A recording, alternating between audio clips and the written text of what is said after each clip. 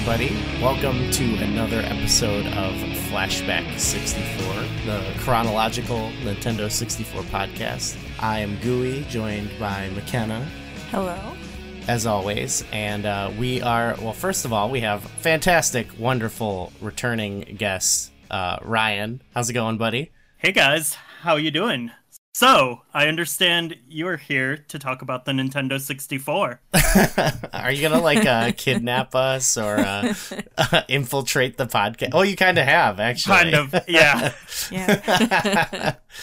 It's great to have you back. Thank you. Thanks for having me. Yeah. We also have a brand new guest. We are also joined by our pal and one of our patrons, actually, Matt, Hello. all the way from Australia. How's it going? Yeah, good, thanks. How are you? Great, yeah. Thank you for taking time out of the middle of the day to come and join us this evening and talk about some fine tapes. No worries. Joining from the future. Yep, it's fun. One thing we like to do, with all our guests for their first time is to kind of get the vibe of like what you were up to at the time of the heyday of the N64, and I guess what your experience with it was. Is there, were you like paying attention at the time? What was it like, I guess, in the Australian launch? I know we're all on like different timelines at this sort of time, but what was your experience like? Yeah, so I was I'm born in 92, so I would have been 6 when it came out. So I think I just remember like mostly hype, and friends getting them, and me not having one, which was very painful. But one day, so I had a PC growing up. I didn't have a console until I was a bit older. But one day I get home from, I don't know, I assume primary school, and Dad's like, "Come in here, have a look at this." And he's got Ultra HLE, which was like one of the very early N64 emulators, up and running on his PC. And he's like, "Yep." And there's Zelda, there's Ocarina of Time running on the PC in like, I think it was like 1999 or 2000. It was very early days. And that was my first experience actually playing properly N64 games on a probably like a Pentium 3 Voodoo Banshee graphics card PC in late 90s. So I can't say that that's typical for all Australians, but that was how I did it. And this has been the days before good third-party controllers for PC as well. So I'm using like the mouse, not mouse, just keyboard, and I'm trying to like spin Bowser in Mario 64 using like the arrow keys. It's highly not ideal. Wow, yeah. No, yeah. That I feel like that is kind of unique to have like I don't know, my parents weren't like adept like that technologically or anything, so yeah, that's really cool, I think, honestly. Yeah, look, it's different, but Dad was all super into that, and now me also, so yeah. I know, I noticed like some of the comments and questions you've sent to us have asked us about all the stuff that I'm like, I don't know anything about this, so I hope to learn more about. Well, we got the EverDrive, but we still haven't used it and stuff yet. So we're just getting into that sort of world of like checking out ROM hacks and things like that. So that'll be fun. It's awesome. Yeah. Okay, before we get started, can I ask a very specific Australian Nintendo 64 question? Yeah, sure. Okay, so in the States, we had this game, Beetle Adventure Racing. Are you familiar with this game? Have you heard of it? I can't say that I have off the top of my head. Okay. It's possible we had it here, but okay, because apparently in Australia it's not Beatles. It's like some other car brand that's like very Australian. Is it Hot Wheels? It's not Hot Wheels. It's like a real car brand. Oh, okay. Ooh. I don't know. I might have to Google it. One of the hot Australian car brands. I was going to say we used to have Holden, but they're gone now. Nothing's made here anymore. Do we need to do? Yeah. I think we need to go and figure this out now. Actually. Yeah, let's hit up Google. We didn't come here to talk about Beetle Adventure Racing. Beetle Adventure Racing. HSV Adventure Racing. Oh, HSV. Yeah, that's Holden. Yeah. There we go. Okay. Oh, yeah. Okay. Good. Yeah. Mystery Okay. solved. Yeah. Wow. Okay. Yeah. So yeah, we used to manufacture Holden in Australia up until last factory only closed maybe 5 years ago. Yeah. So do they have like such power that they could come into this? It's an EA game. It looks like and say like, hey, no, you got to put our cars in it. They had that power. I really wouldn't have thought so, but here we are. I guess Beetles don't. The Volkswagen Beetle doesn't really feel like a very powerful vehicle. No, but either, we have them here. Like they could have just released it. It would have been fine. Like everyone knows what a Volkswagen Beetle is. Like, yeah. Okay, there must be some like backstory to that. We'll have to have you on. Table this for 6 years when you get to 1999. I think this is the lineup for that episode. All right. Yeah. All right. I'll be back. I'm thinking of getting a tattoo of Luigi on my left butt cheek. I gotta thank you, Ryan, for kind of you're sort of the reason we talked about doing this episode. You reached out to us and you were like, you're gonna cover the Nintendo VHS tapes, right? And it turns out you collect these. Is that something like, are those things you've had like since then, or really? Yeah. Okay. These are things that were mailed to me. They came into a mailbox. These VHS tapes, and for your younger listeners, I cannot even explain what that was like. But it's so cool. Yeah. Most of the ones I have are original ones that I've had since I was a kid and got them in the mail. But some of them I bought on eBay more recently in the last few years. But yeah, it's very cool. And we found them. There's one I'll put a link, but there's a YouTube channel where someone kind of uploaded them all, which I really appreciate. I didn't have these any of these at the time. I didn't have a Nintendo Power subscription, but I did. It did make me kind of nostalgic because there's plenty of random promotional material I got that was just a unique physical object. I remember actually in the hype to the GameCube, getting a disc that I put in my computer and it had all these videos, and you'd get demo discs and things like that. And there is something there's kind of a nostalgic tactile feeling to actually having these, and that's so cool. You still have held on to them. Did you guys used to get things in cereal boxes? We'd get a disc in there and it'd be Tony Hawk's Pro Skater 2 and you'd be like, yep, sweet, all right. Yeah.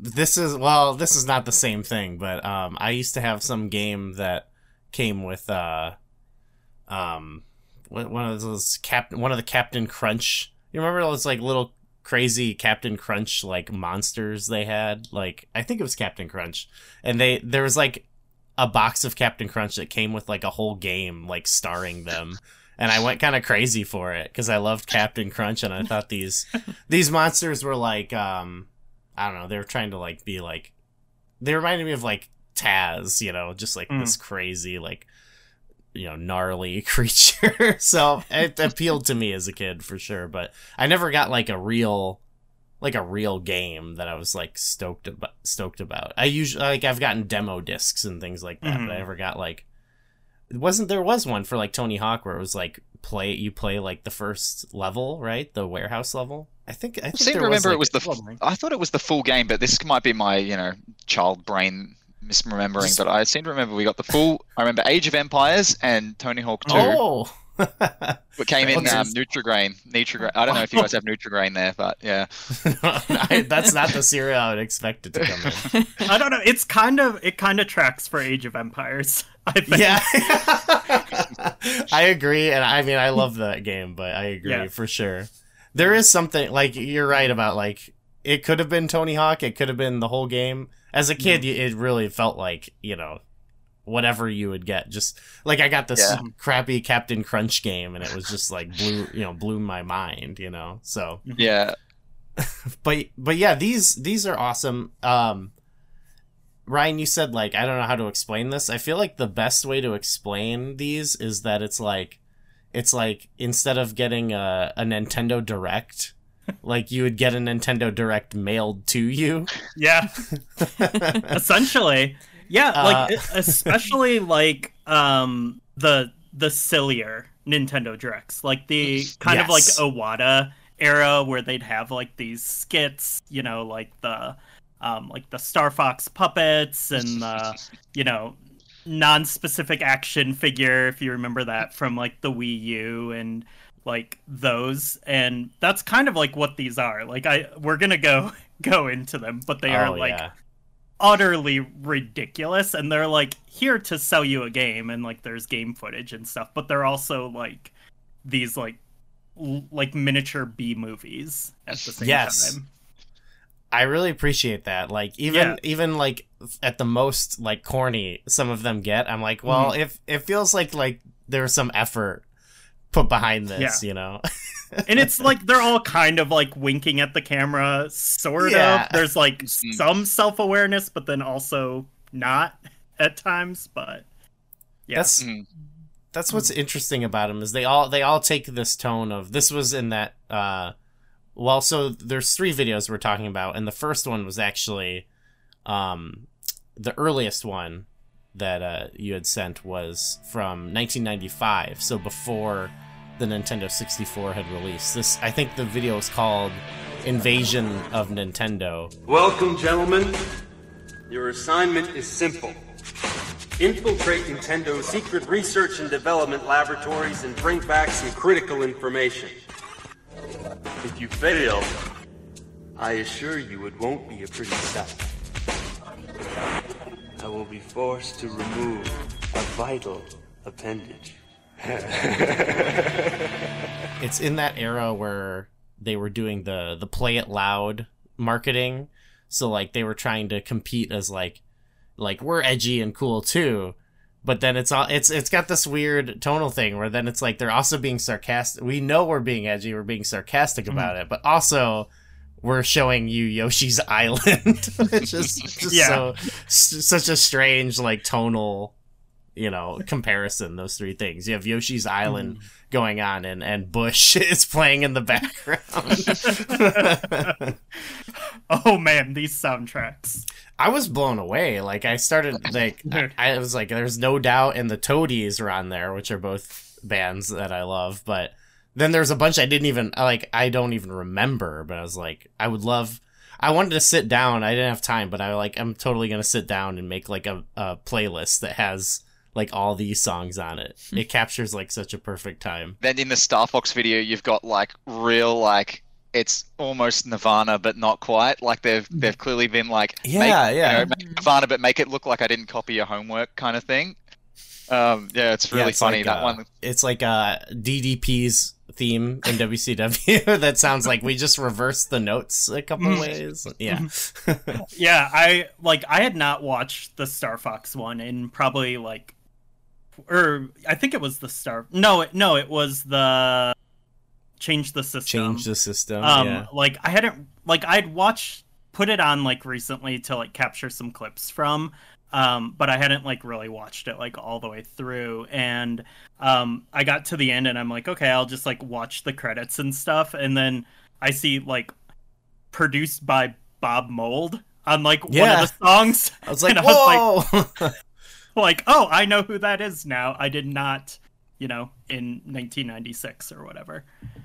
Yeah, that was I remember that too. This is again more in that like slightly previous era, but I remember in Console Wars, both the book and the documentary, they also bring this up, like the bands Nintendo got to play some event, and it's like they had like the Butthole Surfers playing an event, and it's like, well, that's such a like it's not like the most niche band, but that's like kind of a very specific choice. Yeah. It still feels actually kind of cool that they did that.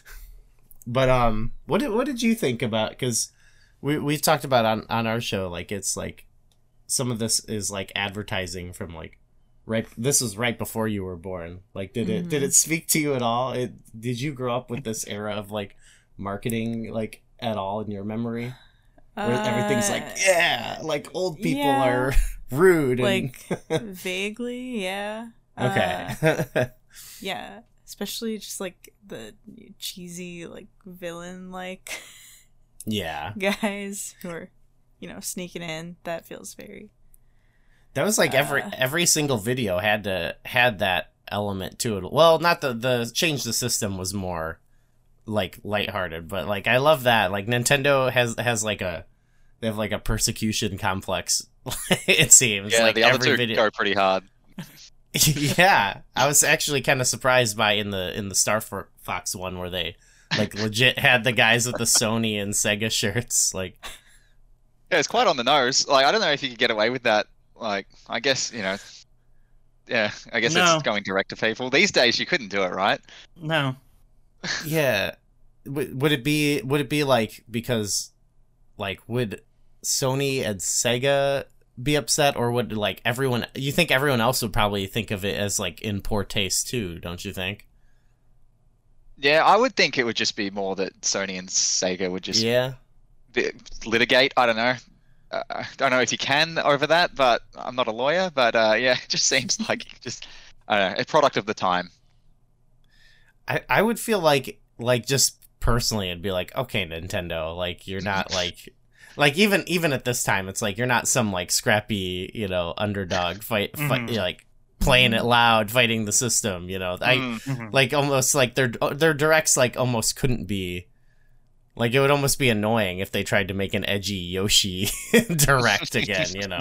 It'd just feel like, you know, just like, Yoshi could be cute. It's fine, you know? There is something, though, that kind of appealed to me about, like, I think it was in the Nintendo, the Invasion of Nintendo, that's where they had, like, the different skits with, like, the old people who are, like, just, like, way too into the games or saying something, like, vaguely crass about certain things. Like there's something that's like kind of nostalgic about that, but yeah, it's like I wouldn't expect Nintendo to go that way ever again. Nah. Yeah, I don't think any of the major companies will ever do that again, and I don't mean this in like a like return way or anything, because like I don't know, like this stuff like also isn't great in a lot of ways, but like I feel like there's just like this level of like decorum and just like corporatism in like the game industry now where it's like, oh, we're all gamers, I wish the best for our competition who aren't actually competition, we will never actually mention them, and that's why I think like stuff like when a bunch of like the Microsoft stuff kind of like leaked during like the hearings about the monopoly and all that with the Activision acquisition, and there were like those emails from like Sony people being like, we don't see Game Pass as a threat, and like and all this kind of stuff that like these companies like never say because they don't like really acknowledge each other like by name or anything, but like back in this era, like it was pretty overt. Yeah, they were like you almost had to like call them. It makes me think of like pro wrestling a little bit, where it's like you gotta like do a promo on the other company or something, you know. Oh no, that's what E3 used to be like in the heyday, like in the like late 90s, early 2000s, like they were just dropping bombs on stage. The last bombs 24/7. The last time we got something like that at E3, I feel like was actually kind of mild. It was like the one with the last like console generation where like, you know, they were like, oh, you can lend your game to your friend. Wasn't that the big move they did? I don't even remember the specifics, right? It was like Sony, right, did that? Yeah. Xbox was not going to allow. Yeah. And it was Game like sharing. it's like kind of it was like kind of a mild dunk, you know what I mean? Yeah. Compared to like using the competition's name in your marketing slogans, you know, like Nintendo and all that stuff. Yeah. I don't know. Do you want that kind of marketing to come back? No. No, that's not your vibe. It's like it's like when you still see people sometimes doing the console wars thing online, and it's like, really? Yeah, You're still doing yeah. that? It's like Just play fighting a war that's Bit ended cringe. so long ago. Yeah, Jago rules. Reptar rules. Jago rules. Diego sucks big time. You suck. yeah. Let's talk about some of this invasion of Nintendo. So I wanted to mention with the parts like of the, you know, the edgy old people like cracking wise and stuff. I was thinking of that, like what I liked about like this kind of shows some effort in that, like in those little vignettes, like they actually like looked kind of cool. Like they shot them like they kind of looked like a music video or something like that. Just some of the like sets and shots they did, and I was like, I don't know, I kind of just like there's something behind it. They put some effort in there, but I do think it's important to mention the Donkey Kong Country Exposed video was the first VHS that Nintendo Power sent out, and that like really established what you were just talking about, that sort of house style for these videos. Like you've got the, you know, like those gross like piss filters that were in like every like grunge and industrial like music video of the era, and then you know, everything just looks like an Alice in Chains video, and then you also, every person talks like Jeff Spicoli in Fast Times at Ridgemont High. Like that is just like, you have like 5 dudes in every video who are just like ultimate dudes. and again, it's funny because they're usually playing like a Nintendo game, which is like cute. Like in one of them, they're playing Mario 64, and they're like, "Yeah, get Bowser!" Oh, it's like, okay, calm down, guys. Like we're swinging a turtle around by the tail. It's not that intense. And then shaky cam. There's so much shaky cam in these. Angle. They are, everything Dutch is angles. Blair Witch Project. Yes. Like, And like that freeze frame slow mo where it's like 1 frame a second. Like what? Who thought that looked good? You also just reminded me in some of the Nintendo Powers we've read from around the time we're at now in the show. There's these. How about those Star Fox advertisements? A lot of advertisements are like this. What's it? It's like, there's a puke bag. Yeah, they're of like an airplane, you know, vomit bag or whatever. Yeah, it's like telling you to pick up these guides so you won't have that queasy feeling. They're like, our game will make you vomit. You're gonna get sick from playing unless you look at our guide. That's like, it could be like no matter what game it is. It could be like Kirby or something, and they're like, you're gonna shit your pants. Like, okay. So both the invasion of Nintendo and change the system videos feature like the same 3 guys like from Nintendo. I recognized Ken Lobb because I hear his name brought up, especially like with the whole GoldenEye connection. That's like kind of one of the best fun facts about GoldenEye. But the other guys, Henry and Armand, were also in both the videos, and those are personalities that I'm like less familiar with. I guess Ryan, you probably have more familiarity because you watched these at the time. Are those guys like you recall seeing in like a bunch of videos, or they're just like, are they play test? Like they say they're game testers, right? Yeah, I mean, so those 2 don't particularly ring any bells, but like there are a few people that they kind of like bring out like on in a few of these videos. Dan Osen, who's like He's like a long time Nintendo guy. I think he's in the Donkey Kong Country video. And so what's interesting, again, going back to Donkey Kong Country video, that is the first like real public introduction to the treehouse, because that's where it was like sort of established. Like, we have this like cool place for making and testing Donkey Kong Country because it's like the killer app, and then like over time that just becomes Nintendo of America's like localization center and like kind of like PR vehicle. And like, it's these videos, like there is like a really clear through line from like these videos to like something like Treehouse Live and Nintendo Directs, which is just like pretty interesting. I was thinking about that. Like, I wonder if there are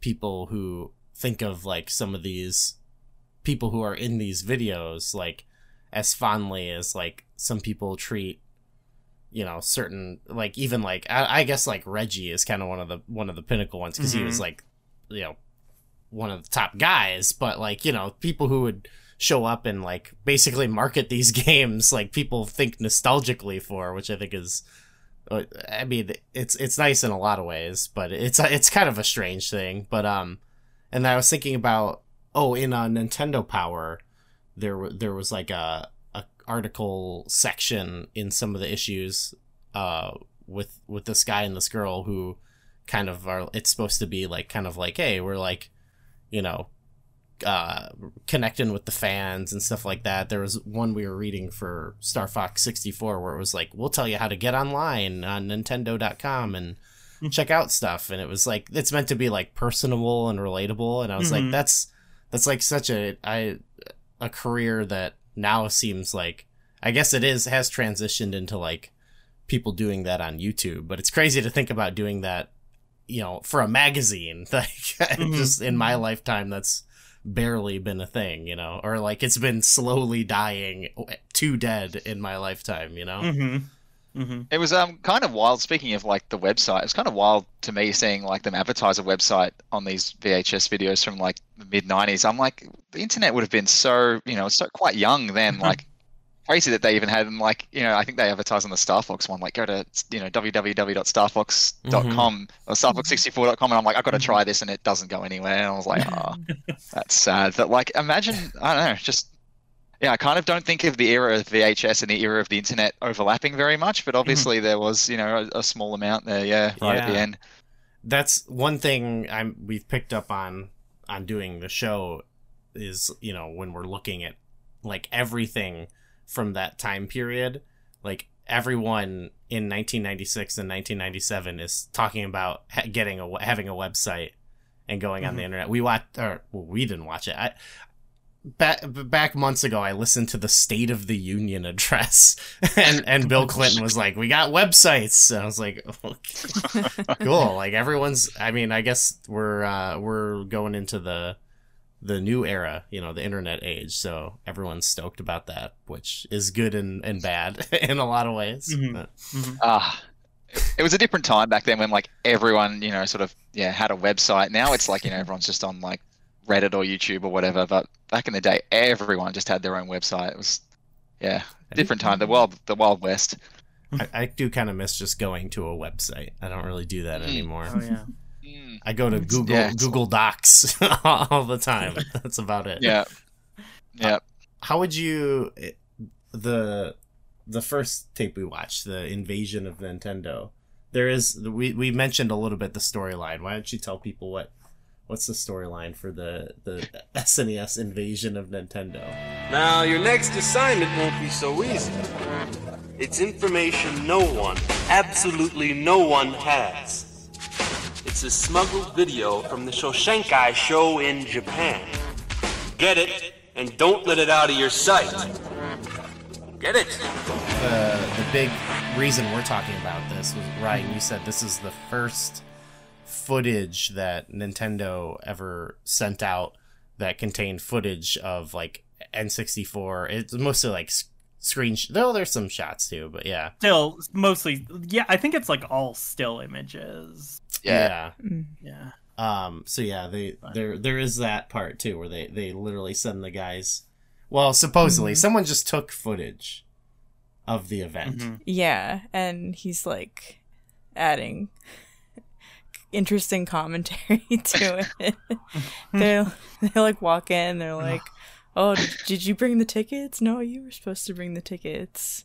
Yeah, it's very like juvenile, like, you know, like as a kid I probably would have thought like it's the funniest thing ever. And then Howard Lincoln's there, and he's just telling them like, go away, basically. Yeah, they go in, they're like, hey you, where's the tapes? They clearly just got like random other I don't know if the other people they talked to were anybody, but it was just like, let's get some, like, they're probably like, hey, you want to be in our little video thing? This event, it was the, what was it, the Soshinkai, yeah, which would become Space World later. Oh, okay. Well, cool. Then there's a lot of history there for sure. This was, I mean, not only was this like the first, I think this was the first place anyone saw like N64 stuff, right? Outside of Nintendo. I remember reading the article from Nintendo Power after it, and it was all about like, yeah, everyone's like hyped about the N64 now, like it's finally been revealed type thing. I think this was like the video they had like really felt like they were revealing it. It was kind of awesome with the music and everything. Yeah. I think this most likely would have been filmed. I don't actually know when that event took place, but probably like either before or like, yeah, it was in 95, so it would have been before the Japanese launch, because it launched in Japan in June 96. So yeah, that would have probably been the first public showing, I'm guessing, but not totally sure. It also had that iconic footage. It was like the very first footage of Ocarina of Time. Back when it was just called Zelda 64, and like I think they had a few stills of that in the video, and seeing those brought me right back. I was like, oh, yeah, that video was very hype. Yeah, I think I don't like remember the hype for Ocarina of Time as much, because I was kind of like, that's really, I was already like had played and beaten at least one Zelda game I had beaten at least at the time, but it was like before I was like a big Zelda fan, you know, like that era was really what solidified it. So like, but I've become like retroactively nostalgic of that footage, because you know now it's been 20 years of being a diehard Zelda fan, and I just you know have seen that so much, and it's so weird because it looks like Ocarina of Time, but it like does not look like Ocarina of Time at all in a lot of ways too. I guess it was like so early in development. Yeah, it really changed a lot by the time they got to the end game. Yeah, it wouldn't come out for like 2.5 more years, I think. So yeah, they keep teasing it in Nintendo Power. It's in like almost every issue. It feels like they'll just post a little screenshot. Did it get delayed or anything? It feels like it's such a long time for it did. I think I remember reading in the Nintendo Power, like they'd have the list of upcoming, and at one point it had like I think the year before it listed the year before, like a year 97. earlier. What was the delayed game discourse like about Ocarina of Time? Because every Zelda game has it.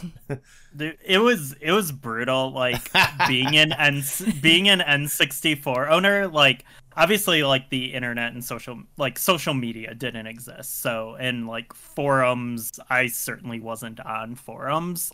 But like, I mean, I had conversations with friends and everything, and it was always like, okay, there's a dry spell for N64. We just gotta hold out a little bit longer. Like Zelda's coming.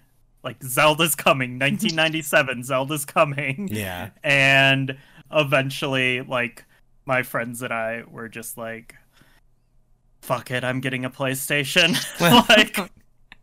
like, I'm sorry, I can't. Like, there's Final Fantasy VII, there's Castlevania Symphony of the Night, Resident Evil. I can't be this one N64 guy. War Gods isn't gonna do it. No. No, it's not gonna tide me over. Sorry, Gronks. Hey, be careful. He'll come for you. He's hard to beat. It kind of reminds me of the Wii U era again, like where it was like, yeah, Zelda for Wii U, it's coming, guys. Like, here's this tech demo. Like, get ready for Zelda Wii U, and yeah, that's we like all know how that ended up. I mean, we're a Nintendo-based podcast, but it's like, yeah, they really can be like, we've got you. Like, you're gonna buy this Zelda. Like, that's like, I don't even play a lot of, like, I play like occasionally a new game, but not as much as a lot of people we know, and you know, I spend a lot of time playing old games, obviously, but it's like if a new Zelda game comes out, it's like I have to drop, you know, whatever I'm doing to play it. Not I don't have to, like, I'm compelled to. I like to. Yeah. I cannot not play it. So it's like, I remember that feeling in the Wii U era of being like, well, I mean, I guess it's cool. I can play Twilight Princess. That's fine. I bought my Wii U just to play Wind Waker HD. I was so hyped for that, and I got the one with the, you know, the gamepad with the. Oh yeah. I must be one of only like 6 people that has one over here, but yeah. Ooh, it's a rare item. It was great, and then Smash came out. You know, I don't know. I think the Wii U was great, but obviously Well, we'll save it for the Wii U. The Wii U flashback Wii U. In 2035. I was on a Nintendo podcast through the entirety of the Wii U era, and like we tried to keep things positive, and we were a weekly show about Nintendo, and it definitely got to the point where we were like doing like full episodes just talking about like Game Boy Advance games that were on the Virtual Console, and we're like, there's this. That reminds me, this is a way off a tangent, but it reminds me of our friends over on the Zelda Cast who do a weekly Zelda show, and in the lead up to Tears of the Kingdom, like until like, you know, whatever, not even a year before, it was like, okay, so I guess this week we can do a retrospective on the items in the Minish Cap, or, you know, something, or it's like, what do we talk about? There's no news. So there's this hat. Yeah. Let's really get into the hat theory. Deep dive. So for the invasion of Nintendo, the N64 package at the end, McKenna, how hyped do you think that would have gotten you for the N64? Based off the game shown. And honestly, a lot of the game, not a lot, a majority of them are ones we've now played. But there are a couple that have yet to come. Like the real... It's sort of... Yeah, they both... Actually, meant all of them, I think, pretty much had like a... Here's the games we have coming, but... So it might be hard to remember all of them, but I guess they... Yeah. There was a lot of crossover, because right in a row. We're kind of... We did watch them back to back to back, and then again today we did. But, I mean, they're all kind of from a similar-ish era. This was like a lot of the ones we've played already. Plus, I feel like some ones that are still in the maybe a year away. Yeah, well, there's some that don't even come out, which is kind of interesting to see. Kirby Air Ride. Kirby Air Ride, yeah. I was like unsure if that was a real game or not. I had to like look it up. There was also... It's real. I think some of the... It eventually happened. Wow. That's a GameCube case, though. Yeah. What else? There was, in one of them they had Earthbound, didn't they? Or is that... I may be thinking of the Nintendo. That's in Nintendo Power. They're hyping that in Nintendo Power. So there's some, like... Mother 64. I mean, I guess that happens all the time with game. Like, that's like Metroid Prime 4, we're seeing that kind of now, like... what's up with that? But it does seem like a weird thing. Like, they're showing footage and like screenshots of these games that just never come out, and it's like is this the one that has Shadows and Star Fox? I think there's one where I feel like they're like going back and forth between those, so it like almost looks like they're sharing gameplay. Oh, yeah. It feels like interesting editing choice. Which one is giving the other the rub, do you think? They're both pretty good in the space combat. Yeah, aspect, so. I think Star Fox 64 definitely has some flashier looking stuff. Yeah.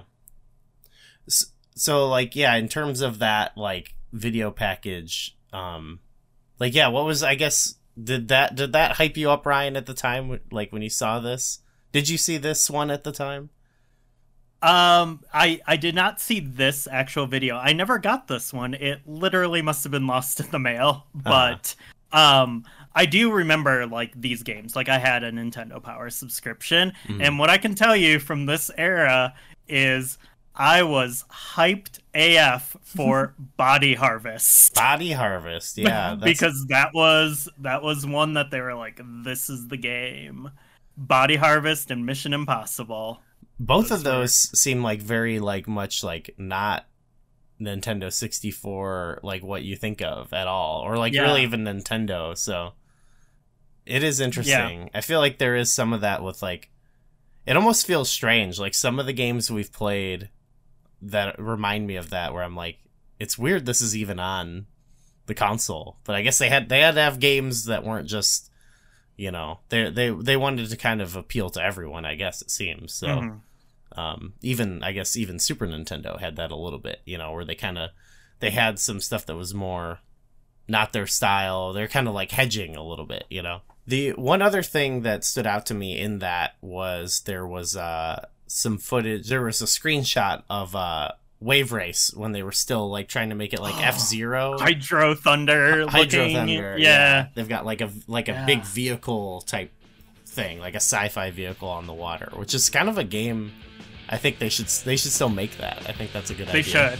Or like they should make another F-Zero game where it's like they could be like Diddy Kong Racing. Go on the water, go in the sky. You know, why not? On September 29th, N64 is scheduled for release in North America. The system is about to change. But before it does, we decided to invite 3 of the best gamers in the country to put it to the test. This is N64. Let's talk about the other videos. Change the system. There's some interesting stuff that I wanted to mention in here. Oh yeah. This one did not have, you know, people weren't infiltrating. This was, we're inviting the top gamers in the world to come and experience the N64. And I honestly, I love like when these type of things, advertisement or even like popular media, like news stories and whatever at the time, have to like communicate the gaming world to people like that maybe don't know the gaming world, because when they're introducing these guys, like the way they like are trying to present their like bona fides or whatever are very funny. You've got David Chessel, aka Quickfinger, martial arts and sports master. You have Brian O'Rourke, aka Extended Play, action and adventure expert, and Steve Greaves, aka Game Face. Unbeatable. It's like no one can check that. Yeah. I actually looked them up because I was like, I wonder what happened to those guys. And you did. What happened to? Yeah. So they have 2 of them have IMDb pages. The first 2. So are they credited David for being Chessel, in this? David Chessel, yeah, they are. It's credited. It's got a page on IMDb. But apparently David Chessel went on to work as a film editor and worked on the Tekken 2010 movie. And I've not seen even more recently won Best Editor at the MTV Music Video Awards for his work on Olivia Rodrigo's music video for Vampire. Whoa! So, Wow. There's your fun fact. Yeah, and then you've got Brian O'Rourke, who didn't do much, and then Steve Greaves, aka Game Face, was never seen again. No one could beat him. Couldn't be beaten. His work here was done. I love that. It actually reminded me of, again, slightly off topic, but there's this guy from who used to be, I don't know if he still is. I don't follow who is at what Zelda fan sites anymore, but there's this guy who is one of the people at Zelda Universe and we kind of interact with some of them. I don't know him as well, but he's this fella. Well, you know, I won't put him on blast, but he was on the back in the day, he was on the Australian edition of Beauty and the Geek. I don't know if you remember that okay. show. Yeah. So they're trying to give this guy credits, like what's his sort of like claim to geekdom, his claim to fame. And the stat comes on the screen and it says, one of the top 5 Legend of Zelda players in the world. It's like, what does it mean to How are you ranking this? How do I get on that list of like the best Zelda players in the world? Is it like speed? I don't know. Anyway, yeah, I loved like, it's cool. Like, it's cool to know like, oh, this guy's a martial arts expert. Like as a kid, I would have seen that and I would have been like, this is this is what I want to be when I grow up.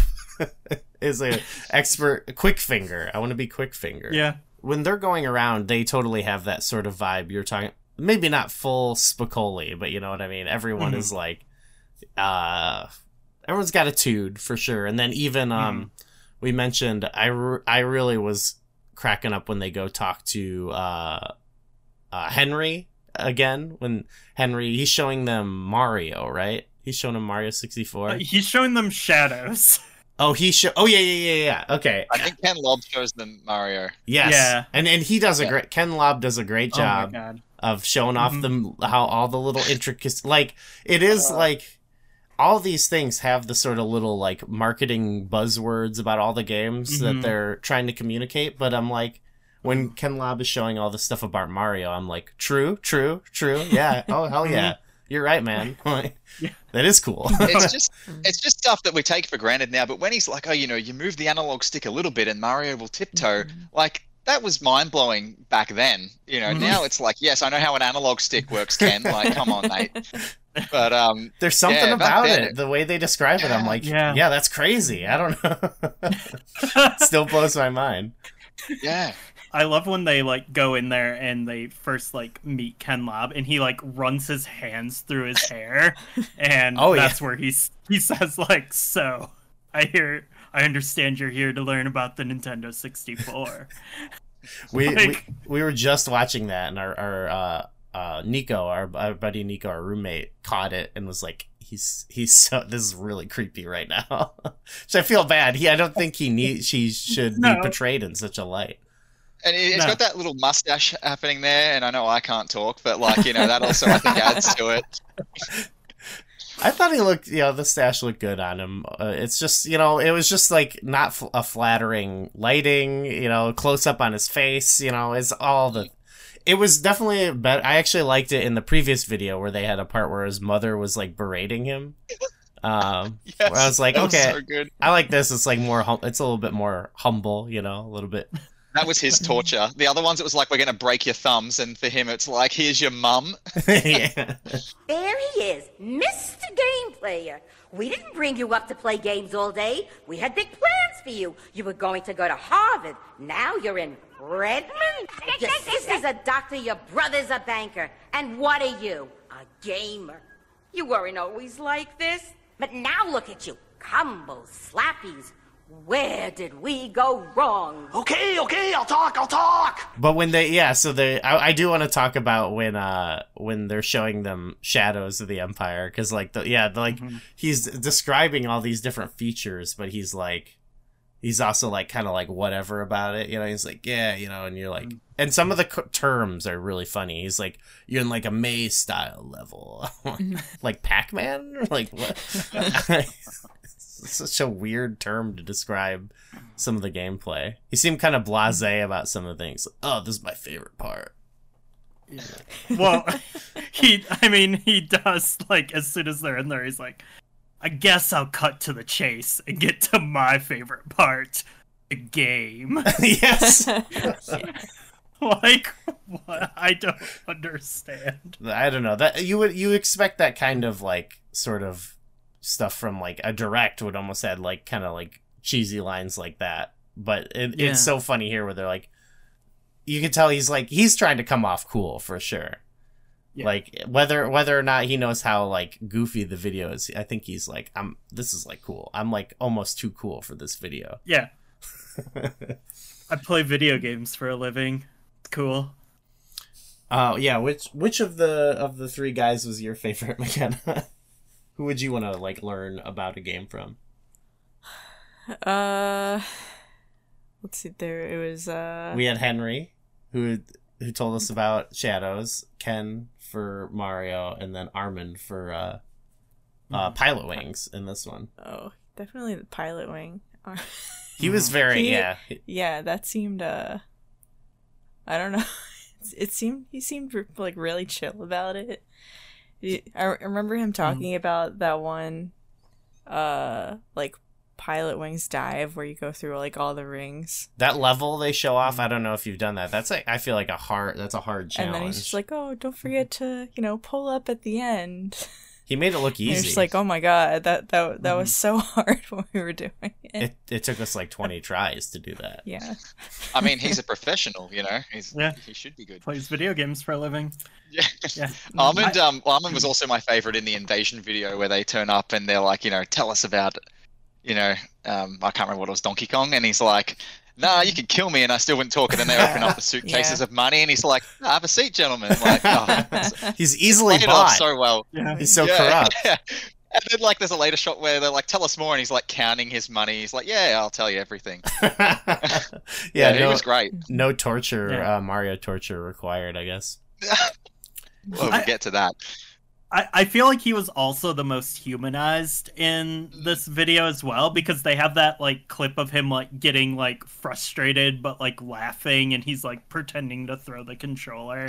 And I was like, that seems legit. Like he seems real. That was something that we talked about it a little bit, sort of jumping ahead, but like with the Rumble Pack. We talked about it in our Star Fox episode about how like one of the big things you notice about the Rumble Pack is there's a lot of rumbles for when you get hit and when you die, and it seems like there was actually like almost sort of like an encouraged fun factor to like you dying or failing in a video game and other people like watching and laughing and stuff, and it was like I sort of like that it was like it encouraged like, hey, it's kind of fun when you're playing Pilot Wings and you smash your hang glider into the side of a cliff. It's like actually hilarious, like the way they present it where they're all like losing their shit is like maybe a little too much, but it is like we had a lot of great times in Pilot Wings, like losing all the like goofy screams. It is also like it was that era where a lot of households only had one or two TVs, so if someone was going to be playing a ostensibly single player game, you wanted it to be entertaining for everyone that was sitting around forced to watch. Like so.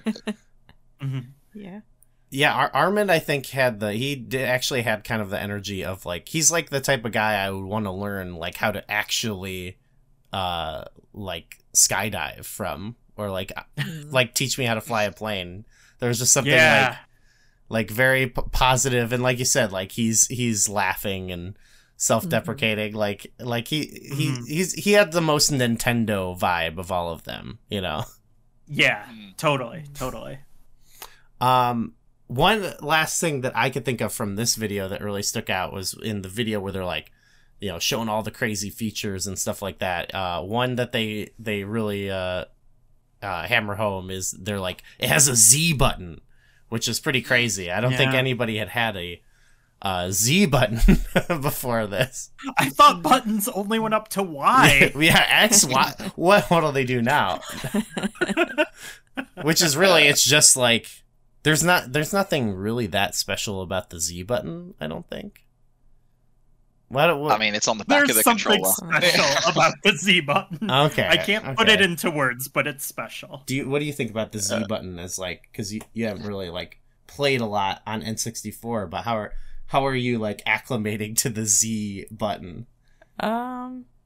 I mean, it's like the back buttons you have now. Now you have two Don't of say them. That. No, I'm just used to having two Z buttons, and they're behind it's my making LR. certain NSO games kind of annoying because we did talk about that in Star Fox, but L and R are like the matching ones, but you actually want R and Z to be the matching ones, and so you're playing anyway, I I associate it with Z targeting.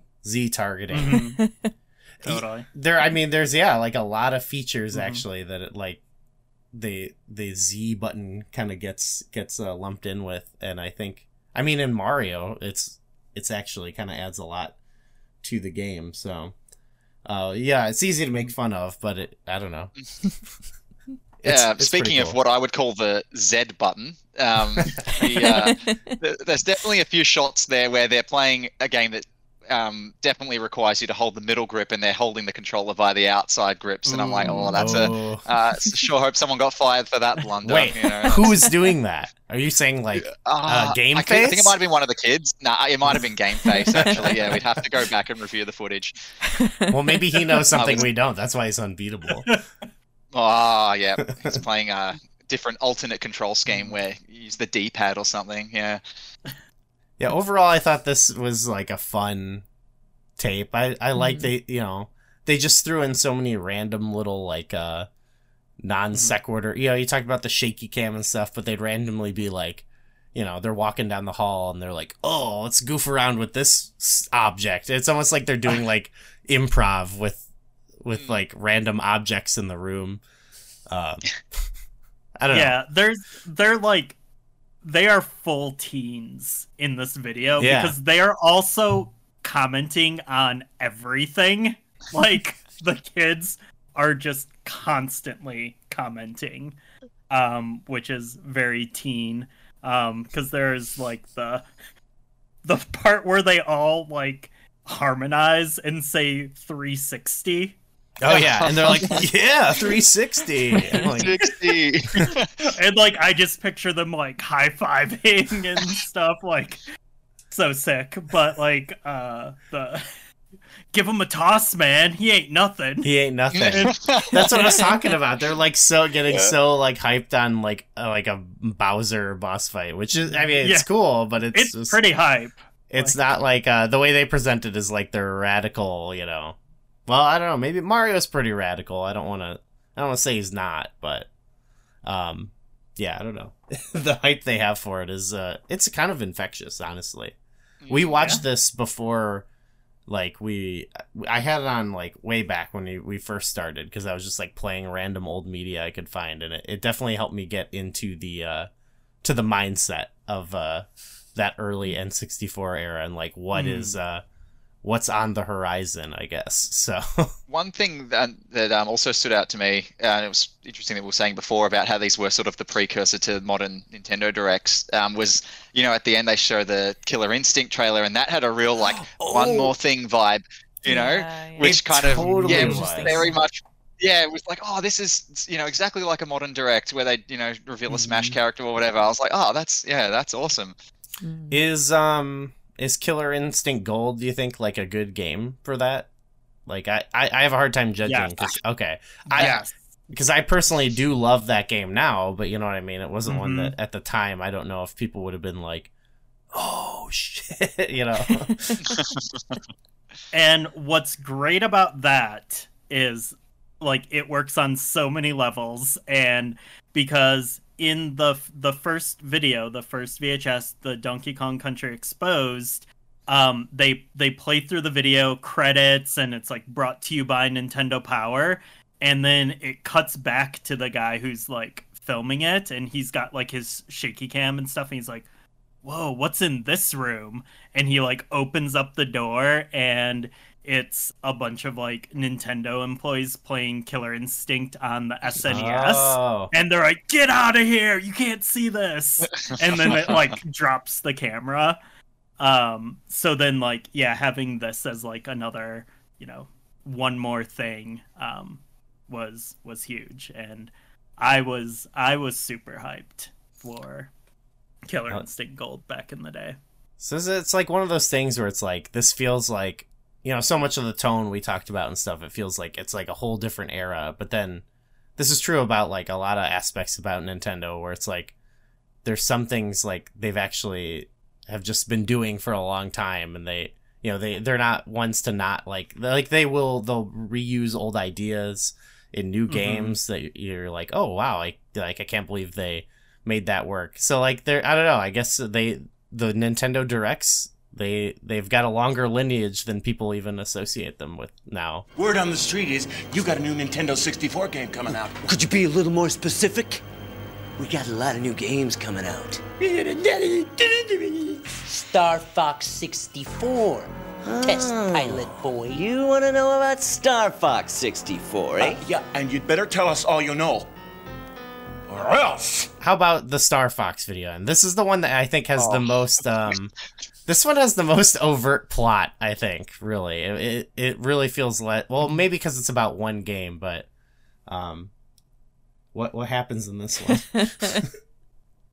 Oh man, lands.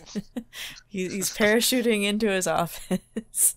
Yeah, oh, I forgot about the parachuting, which is wild. And then you got these two guys with walkie-talkies, and one goes, "The eagle has landed." They just start. They're walking around with Sega and Sony sweaters on. They're flaunting it. And what's their plan here? I was very confused by like what their actual plan was. Well, so the parachute guy, I think his name's Peter. They they want to kidnap Peter and find out about Star Fox 64. I think that's the goal. The thing is, but we'll get to the plot holes in a minute. Okay, I was gonna say they find out about it, and it's like the worst thing ever. And I'm like, but you got what you wanted, guys. Like, I guess it's like it's too good. They can't even believe it. But firstly, I think I would recommend everyone listening to the podcast pause and go and watch this video because it's really absolutely good. amazing. Yeah. I've got the actual. So I was saying how it's got an IMDb page. I've got the excerpt from the page. This is great. If this doesn't convince you to go and watch it, I don't know what will. But this is what the description is: a promotional VHS tape where two employees from Sega and Sony torture a Nintendo employee to get info out of him about the new Star Fox 64 game and Rumble Pack. Like, go watch it. Yeah. The fact, like, this is one where it's like. This is all actors, I think. Like, it's like they hired actors to come in and do these. So compared to the other ones where it's like they had like people who work for Nintendo and real gamers apparently come in. I don't know. The kids were probably actors. I think they were, yeah. But like, you know, that one had like sort of those other ones had sort of like that goofball, like a different sort of corny Nintendo charm where it's like you're watching people whose job it is, who are like nerds essentially, like have to kind of like be cool and sell you a game, where this was like we hired actors off the street to, you know, kind of act. I don't know, they all brought a very, like, it reminded me of watching Power Rangers. Like the two guys were like very like Bulk and Skull, like is very like ham-fisted acting and corny in a certain way. Over the top. It's it's an actual crime that the actors are uncredited because I feel like there's some Oscar-worthy performances here that have clearly gone unrecognized. Even the people you didn't expect, like the freaking scientist guy. Bob. Got a pizza for Bob. So they kidnap a guy who is skydiving, as you mentioned, and he's supposed to be, he's a test pilot for Star Fox, right? I guess. I describe him as Wish.com Nathan Fillion, I think. Yeah. They get him to speak to reveal the information about Star Fox they're going to torture Mario, which is like this would be like, this is like torturing like a religious figure to him almost, you know. He could not take this, so he spills the beans on the game to them in a very, you know, sales pitch kind of way, very radical sales pitch. And the game, it sounds so good to them that they're actually like, they're so upset. But then it's like, but there's more, you know. I love the tease of that. Of like, already what he's revealed is like so mind blowing, but it doesn't not stop there. They got to get Bob involved. So what's Bob do again? He's just like a game designer, but he's wearing like a lab coat, isn't he? games are a science. I don't know. There's a connection. Yeah. It reminds me of They had to distinguish him. They had to distinguish him from Peter. So I don't know. pilot. They take like it's like very literal. You know, this guy plays the Star Fox game, so he's like a pilot. This guy, he's in the lab cooking up games. You know. Yeah. And I think, you know, I guess there's plot holes, but I guess it kind of makes sense because they actually get them playing the game, and they play them in some multiplayer, and it just it's almost like they win them over, but then at the end they dunk on the Sega guys and leave them to be sad. So I was sort of like, hey, this could have been, if this happened now, if they made this now, they would have befriended them, you know, and been like, now announcing cross-platform play or something, you know. They would have all been playing Switch at a rooftop party somewhere. Yeah. With Karen. Yeah. Karen. Yeah. I feel like the zinger, the like most okay. There's two like ultra quotable lines I think in this. And these are like, this is as cool as like my friends and I were in this era. Like we would like watch this and like quote it, and like it's like one of those things where you're like, I think this, I like this thing. It's like kind of bad, but I don't really know how to like articulate it because I don't really understand media, but like we're just gonna like watch it a lot, and we're gonna talk about it and quote it a lot, and you know, it's just what you do. And there's the part where they're like, we heard you got a new game coming out, and Peter's like, which one? We've got plenty of them, or something along those lines. And he's like so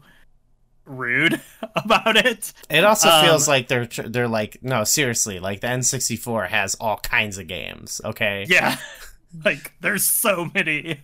We just haven't announced any, and they haven't come out yet. Trust us. Yeah, which was kind of the vibe of a Nintendo 64 in a lot of ways. But then there's then you kind of alluded to this earlier, like the second big reveal before, like the first big reveal is like Star Fox 64 kicks ass. Yeah. And then like the second big reveal is when like Bob comes to after being like gassed with the pizza, and nice effects too. I like the smoke effect or whatever. It looks awesome. And then, but he's just like, Peter, you didn't tell him about the Rumble Pack, and then the henchmen are like, no, but you just did. So yeah, my friends and I would constantly be like, you didn't tell him about the Rumble Pack. That probably was the first time as a kid, like I would imagine that you probably ever saw someone do that, like, no, but you just did. I think for me that happens in Austin Powers, which also is from the same time. And as a kid, I was like, I didn't fully like get like that it was like a comedy. I knew it was funny, but I was like, I was like, wow, like he is like a really good spy.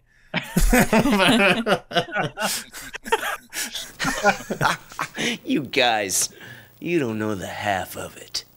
What? There's more? Well, yeah. But Bob would kill me if I told you. Well, we'll just have to get this Bob guy to tell us himself. With the Rumble Pack, there's a quotable line there too, where they're like, they do the thing where they're like, you can feel the game, and then the other guy goes, he just repeats the exact same thing back to him. He says something like, wait a minute, are you telling me you can feel the game? It's like, yeah. It really makes you feel like you're playing Star Fox. They're like, and like, yeah, they're like, yeah, when you get blown up, you feel it, which is again something that I think is such a strange like way to like advertise it, that like it's really gonna, and that's when it goes off the hardest in the game, is when it is rumbling. When you're dying. There was another amazing quote in that video. It's like at the end where they're like, "Oh, here's the official game guide for Star Fox 64." And he's like, "Oh yeah, give it to," I think it's Sega, or sorry, I think it's Sony. Sony's like, "Oh, give it here," and he's like, "You can buy it at the store." That was just the delivery. The delivery on that line is great. Excuse my terrible imitation accent, but yeah. No, no, that was you pretty much nailed it again. That was like a legitimately like that was like a funny line. Like, yeah. I don't know if they really knew how good. funny it was, but yeah, amazing. So, I have the video right here. I just grabbed it off my shelf. Look at that. And so on the video, this is great. It says, "See how it feels to feel what you see." Wordplay. Chills. 9,000. Amazing. Wow. Yeah. You know, ChatGPT didn't write that. No. So, we talked about this in our Star Fox episode, but I guess, I don't know, Matt, because you played a lot of these on like an emulator, like later on. So, like, was the Rumble Pack, was that like a hype thing at the time for you at all? Yeah. So I never played any of these games with Rumble. And I should probably mention, actually, speaking of localization, that Star Fox 64, most people know this, it was not called that in Power Regions. It was called Lilat Wars. Yeah. With the Super Nintendo one being called Star Wing rather than Star Fox. No idea why. I think there's another media property or something called Star Fox or something. I can't remember. I feel like I should have remembered this, but I probably should have looked it up too. But So we always had Lilat Wars. And I never knew, like, because I had friends with N64s growing up, and even when we played there, I don't know anyone that had the Rumble Pack. I don't think it was I don't know if it wasn't pack-in here, or just people lost them or broke them. I don't know. I just don't remember ever using them. Yeah. Yeah. So like Rumble and controllers is just something that it probably just naturally came in with the Xbox happened. for me. Yeah. For sure. Yeah. What about Ryan? Were you like in the Rumble hype? Oh yeah. So I have my copy of Star Fox 64 here, ginormous box. It's a real thick gorgeous. Boy. Love this thing. I don't know, like I think like I'm kind of just like at that like boomer point in my life where just like I'm just nostalgic for everything. Yep. And I just like love old stuff like so much, and I don't even know if I'm like manufacturing these feelings or because I'm just like not into what's happening elsewhere in the world now, or just like the natural part of getting old. But I've been replaying Ocarina of Time on an N64 for the first time in it's been amazing see so long. And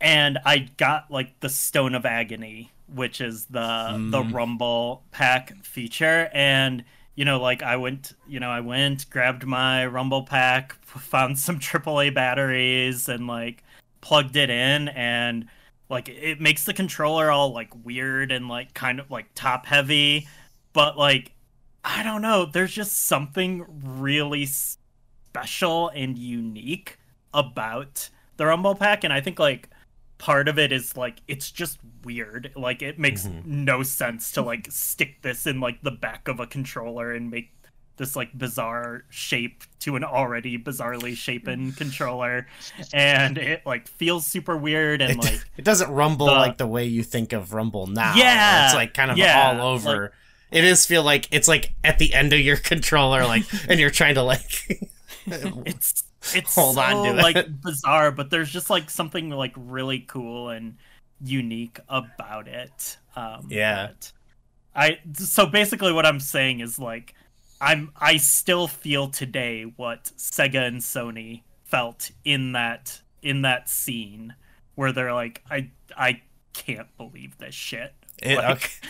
Like that's how I still feel today about the Rumble Pack.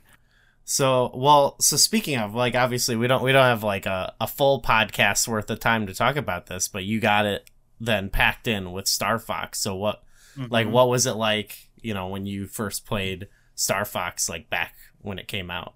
It was amazing. Like Yeah. it was literally like unprecedented. And I think there had been like force feedback, like accessories, and there had been like weird like vests that you put on to like play Sega Genesis games and they like shock you or something. I have no idea. But I never really had any of those like kind of accessories. But like Star Fox was like a regular like retail price like first party Nintendo game that just like came with this thing.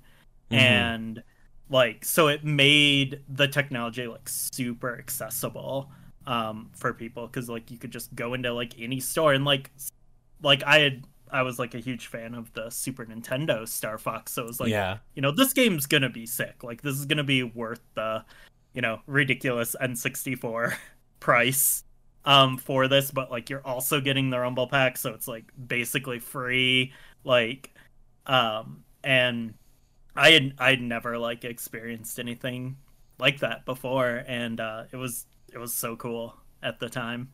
So you were also into the SNES game. So like did you have feelings like when they sort of like canceled Star Fox 2 and then announced Star Fox 64? Like was that sort of one of those times where, similar to Zelda, where it's like, when is this going to come out? Or did you have that sort of journey with that? Yeah, I mean, I was like pretty okay with by the time Star Fox 2 got like canceled, I was like full on board for the N64, and like, and this, it's actually like a huge regret, like, because I traded in like my, you know, Super Nintendo and Genesis to get like a Nintendo 64, and every episode someone has a similar story, and it's like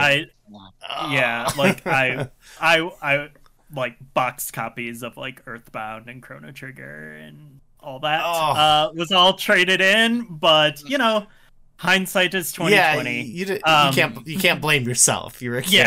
I was a kid, and like I had no job. It was literally illegal for me to have a job at that age. Fair.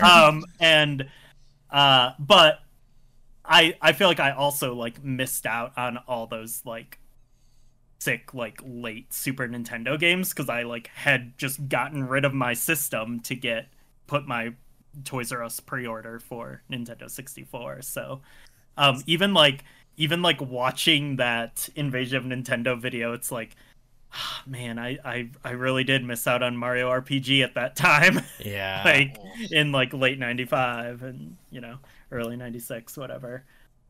But yeah, I was like, don't even make Super Nintendo games anymore. I just want Nintendo 64. So okay. Cancel them all. Wow. Yeah, no, I could totally get that at the time. There was like a lot of like, you know, we want the new, we don't care about the old. And then now you're like, oh, like these were both like awesome consistently, pretty much at the time. Actually, yeah, it's like, oh, actually Donkey Kong Country 2 was better than like half of the N64 library. Yeah, Donkey Kong Country 3 also, that was out when the N64 was out.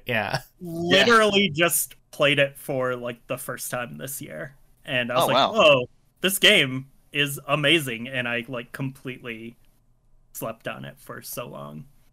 That's really like kind of that stuff, sort of, I guess, because, you know, you're thinking at the time, you're thinking of like, as someone who is owning this expensive console that I paid for and I want things to play on it, but like now looking back, like it's like when you look at Nintendo's output in 1996, it's like there's Donkey Kong Country 3 and Mario RPG. Like there's a lot of games across the Game Boy, Super Nintendo, and N64 that are all awesome. But yeah, maybe if you only have one, it's like you're a little bit starved for content at the time.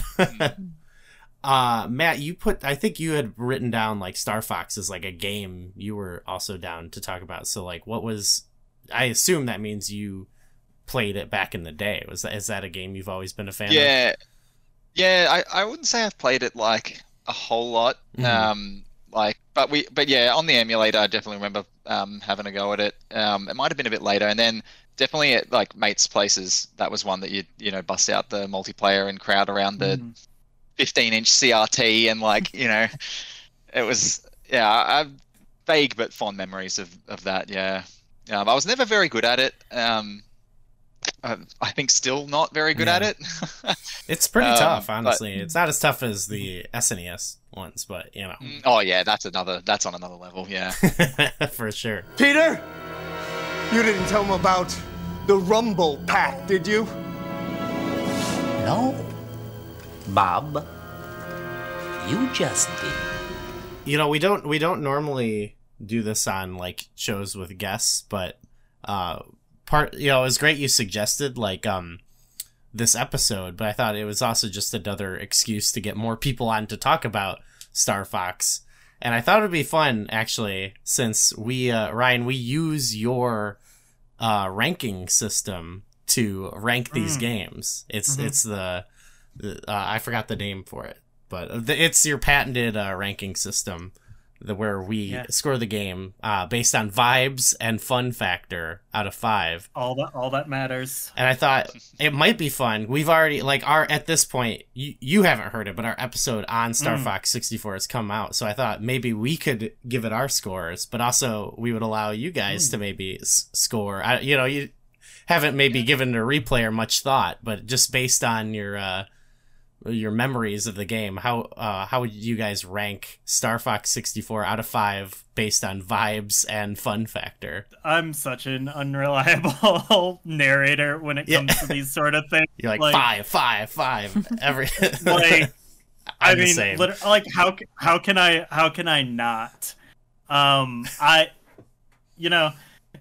you mentioned like maybe you haven't been like thinking about Star Fox 64. There is not a day that goes by that I don't think about Star Fox 64. For sure. Like, I think I really enjoyed the game. I got it, when I was younger. Had tons of fun with it.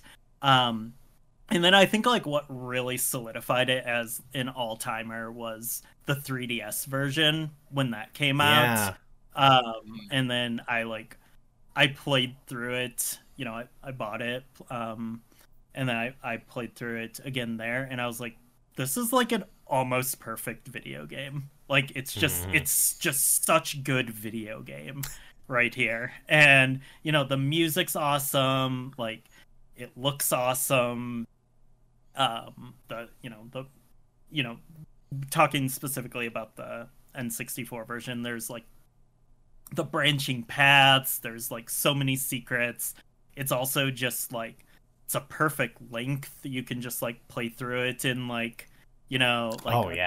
couple of hours or less, and then but you can like keep going back to it because there's so many secrets, and like you're saving your scores to the cartridge and trying to beat your scores. So it's like super replayable. It's like hilariously quotable. There's so much personality, like, and it's literally just like one of those games like you get it.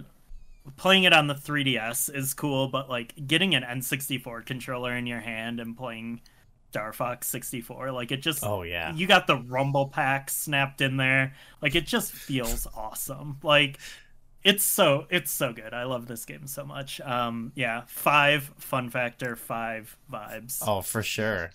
All day.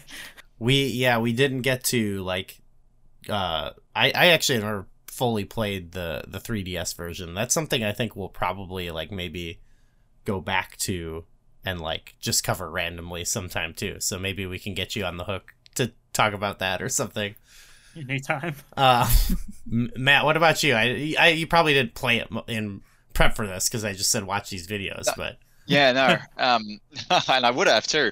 I think you can't argue with the 5 out of 5 for vibe, especially like you were saying. The music is just absolutely iconic. It's been in Smash. It's been in my brain for 30 years, nearly. It's like absolute. I would say the gameplay for me is probably more like that 4 out of 5, but maybe that's just because I'm bad at it.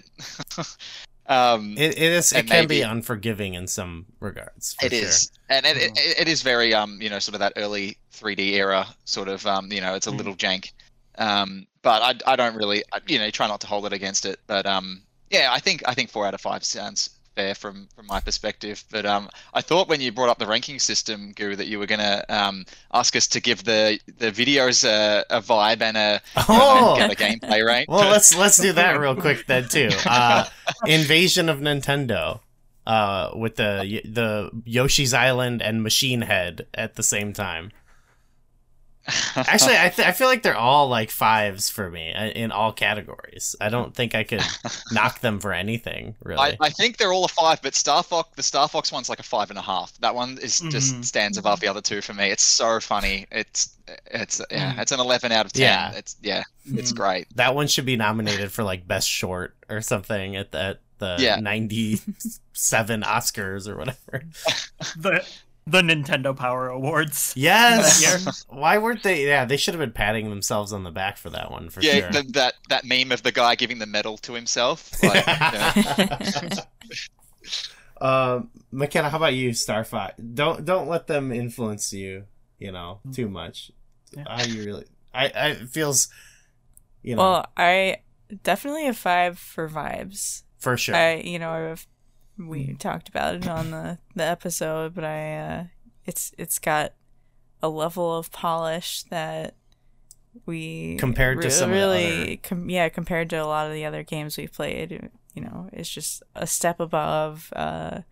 It looks good, it sounds good. You got these epic cinematic cutscenes. Yeah. Definitely, yeah. That's an easy 5 for vibes. For sure. I feel like I kind of have the same feeling where I'm not very good at it. Like, maybe it could be higher if I got good at it, but I think maybe a 4 for fun factor for now. I think it's one of those games that it's like we said in the video, it almost encourages you to it wants you to die, which is kind of antithetical to what Nintendo wants to happen in a lot of their games. But I think it is I think because I went into it, especially coming off a previous game where it was like the first Star Fox, where it was even more reminded me of some of my favorite arcade games, which I love Galaga, and I've never gotten past level 7 of Galaga, so it's and it's fine, that's okay. Star Fox though, I think because I was thinking of it in that regard, it made it easier to get back up after getting blown up. But yeah, so you're saying a 4 for fun. Okay, well actually I'll go up and update it later, but I pretty much agree with everything you said, Ryan. And I sort of wanted to add, you were talking about the what was it, the difficulty for me, and having the different paths made it super replayable. And it's one, I said it in our episode, but I've played it just a bajillion times since we started preparing for our episode on it. So I can't give it anything really but a 5 out of 5 for both vibes and fun factor. The only thing I would say is that we said in our episode is that the multiplayer is fun, but it's sort of compared to some of the contemporary games Mario Kart, GoldenEye. It's not as, it doesn't have as many.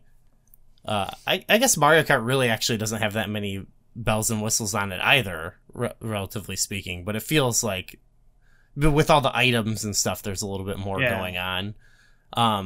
But I would say even if it didn't have the multiplayer, it would be 5 out of 5. And then the fact that it just does have a decently fun multiplayer is it's just a bonus, The core gameplay of Mario Kart and GoldenEye are better fits for multiplayer, because I think Star Fox 64 is strongest when it is that behind the just straightforward rail shooter. I think it kind of loses a little bit in the sense of control when it opens up into the full 3D space.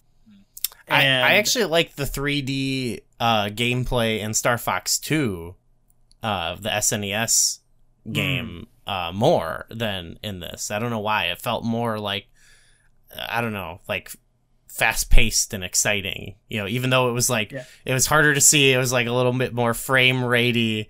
Like this one felt a little bit too like, I don't know. It isn't as like compelling in 64. It's really fun, but I guess as a multiplayer thing, it's not as fun. It's more fun doing the dog fights like against Star Wolf, I would say. So, but like, I mean, you still can like kind of acclimate to it like after after a bit, and I feel like at worst Star Fox 64 feels like the opening level of Shadows of the Empire, and which is like pretty awesome. So like that's like as low as it gets. Sure. So it's like pretty great. That definitely had the better big like open space battles. You can't deny that for sure. Shadows did, but the one other thing too you mentioned just about the length. I think just the scope too. This is how I feel. This is it. It's like the right amount of for me of difficulty and like the scope of the game. I think about this if I compare it to Ocarina of Time. It reminds me of Ocarina of Time in so many ways, but one of the ways is that it's like it's got a big epic story, but it doesn't have like too much. It like straddles for me the perfect line of like gameplay / like epic story. Whereas like, with Ocarina of Time, I feel like it does that really well compared to some Zelda games that I like, but not as much, where like as they go on, it gets kind of more an inflated storyline and like longer stuff. And I'm like, I want to get to some, I want to kill some guys, So Star Fox walks that line kind of perfectly. And I think for those big tentpole Nintendo games that we're going to cover on N64, I think a lot of them are like that comparatively to some of their more contemporary counterparts. So I think I'm going to thrive for some of these big Nintendo games for sure.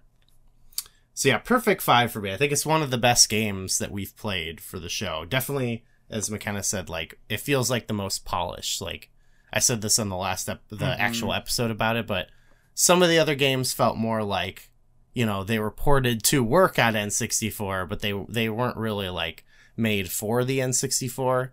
And it feels like Mario 64, Mario Kart 64, and Star Fox 64 have really felt like they are taking advantage of like what's great about the N64, which is not surprising, being like Nintendo's main games they've put out so far. I'd throw Wave Race into there. I love Wave Race. Yeah, for sure.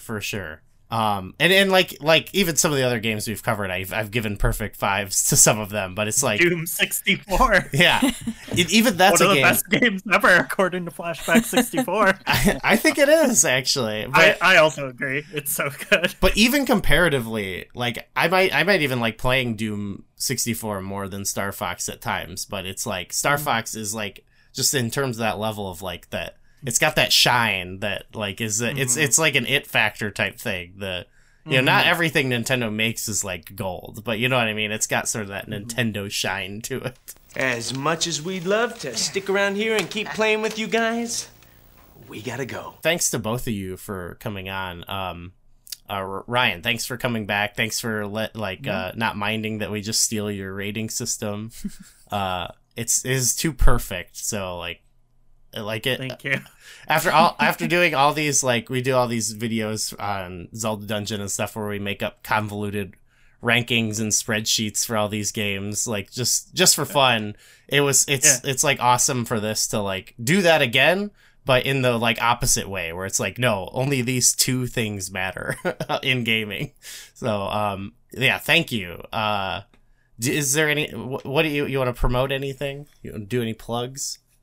I want to promote some games that are at the end of this Star Fox video. Oh yeah, there is a montage at the end here. And I remember this being like so like, this is like keeping me in that N64 ecosystem. Like this is so hype because you have GoldenEye, which looks absolutely incredible here. Fun fact about that, actually, because I'm in the middle of reading the GoldenEye boss fight book, and they talk about this footage because they started off developing it as an on-rails shooter game, and in the book they literally describe this like 5-second clip of the silo level, and I thought I didn't know when I saw that footage, like what I was like, it looks weird. I can't figure out what's weird about it, and the reason is because it's like at that point it's a rail shooter. Yeah, very strange. Looks so good though. It does. Yeah. Yoshi's Island 64. Yes, Yoshi's Island 64. Is on here. Mischief Makers. Yes, it just arrived in the mail for me today, by the way. So nice. Yeah. Congratulations. It is a gem. I love International Superstar Soccer 64. I have a few things to say about that game. And, which is that's coming soon, so you're going to be back on talking about it to let that out of the bag. So excited for that one. And then again, Zelda 64. Zelda 64. Mm-hmm. In one of those videos, by the way, they spell GoldenEye as 2 words. GoldenEye. I can't remember which one. I think it was the oldest one. Because maybe, I don't know. I guess GoldenEye was out at that point though. So, I don't know, just a typo or something. Who knows? But okay, so you want to promote the video, and of course you have your own stuff. Standard definition gaming. Great account. That's it's a Blue Sky account. Just post old games. It's stuff. Awesome. I'm loving the Ocarina of Time and Smash screenshots. Honestly, I love the little screenshots of 25th anniversary of Super Smash Brothers last weekend. Wild. Shout out to Smash. Yeah, big shout out to Smash. And I occasionally make little PDF zines. But yeah, mostly just run that Blue Sky account. Play lots of old games. Yeah, it's a great account, and it's follow it for all that, because when the zines come out, those are great too. I love those. Thank you. Matt, thank you for coming on. Thanks for emailing us. That was actually how it started. I haven't even been. That's right. I haven't been promoting the email, but it was a great email, and you were a great guest. It was fun to just have someone email and be like, "I'll come on the show," and be like, "Okay, let's do it." if you don't ask, So no, it was good. I had a great time. I've not done a podcast before. I don't know if that shows or not, but I had a great time. You're fantastic. You brought so much to the show. Yeah.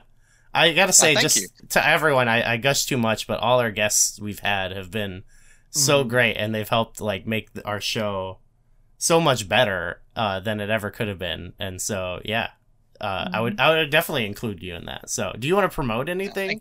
I don't even know, what you got going on. I don't do much. I got 2 kids under 3, so I just try and stay alive most days. You want to promote staying alive, being a father? Yeah, staying alive, raising the next gen, hopefully get them into N64 when they're a little bit older, but for now, not yet. Do you have any? Are either of your kids named Turok? I don't want to dox them. But no. Okay. Would you be willing to change their name? We're trying to get something started here. A new revolution.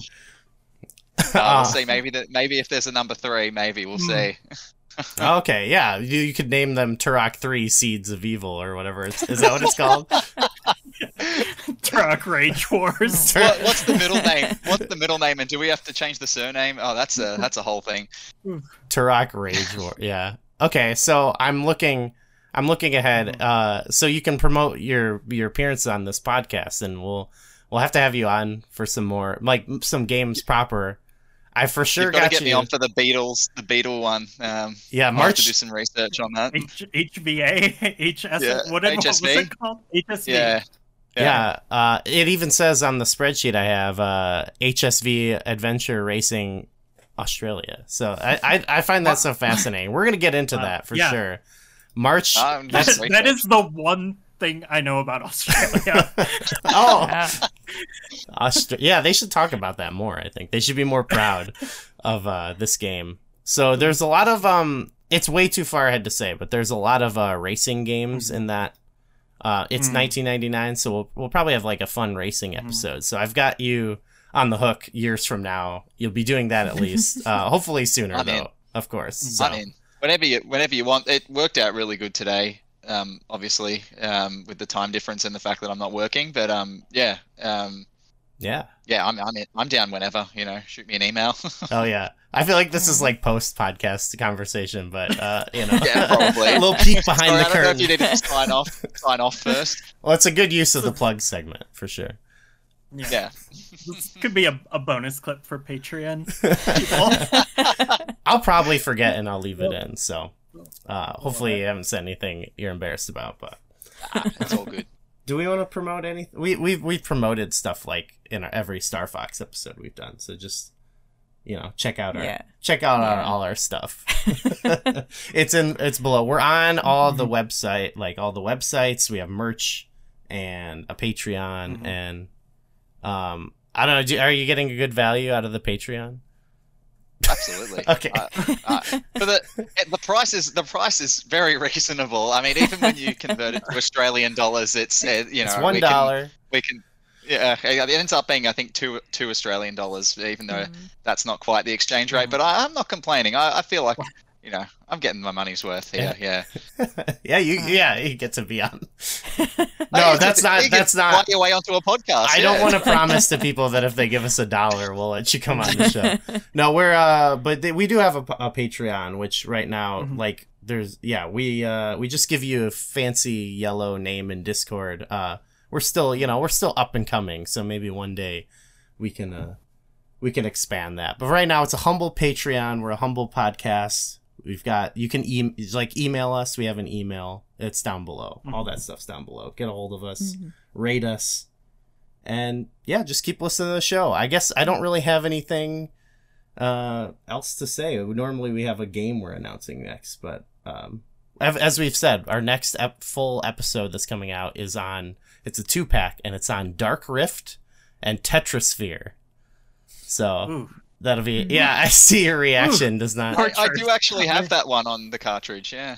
Tetrasphere or Dark Rift? Yeah. Okay. No, Tetrasphere. Yeah. Okay. Well, yeah. We've been playing it, so I'm excited to talk about it, but I don't want to give too much away yet. So, the dark hit him with the Dark Rift. Wow. Sorry, I really just have conveniently placed shelves here. Yeah, no, it's been incredible.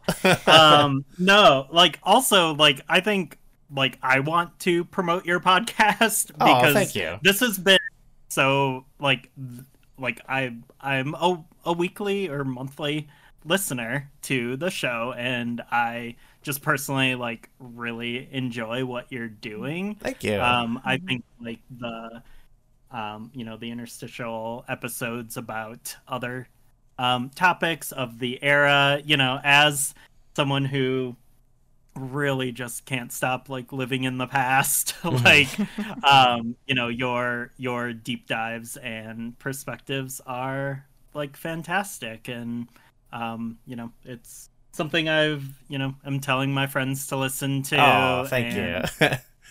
It truly is a great show that you both are doing. So thank you for continuing to do it. Thank you. Yeah, it's so it's so fun and exciting to do each month. Make our little what's coming next. What's this game? Pulling up Googling what were the hit songs. It's just I don't know it.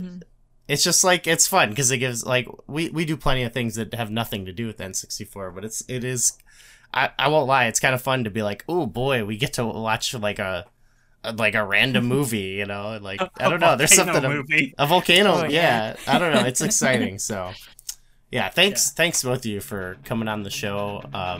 Looking forward to having you back. Thanks to everyone for listening. We'll see everybody not in a couple weeks. I don't know when this is coming out. We'll see you at Dark Rift and Tetrasphere. You see at the corner.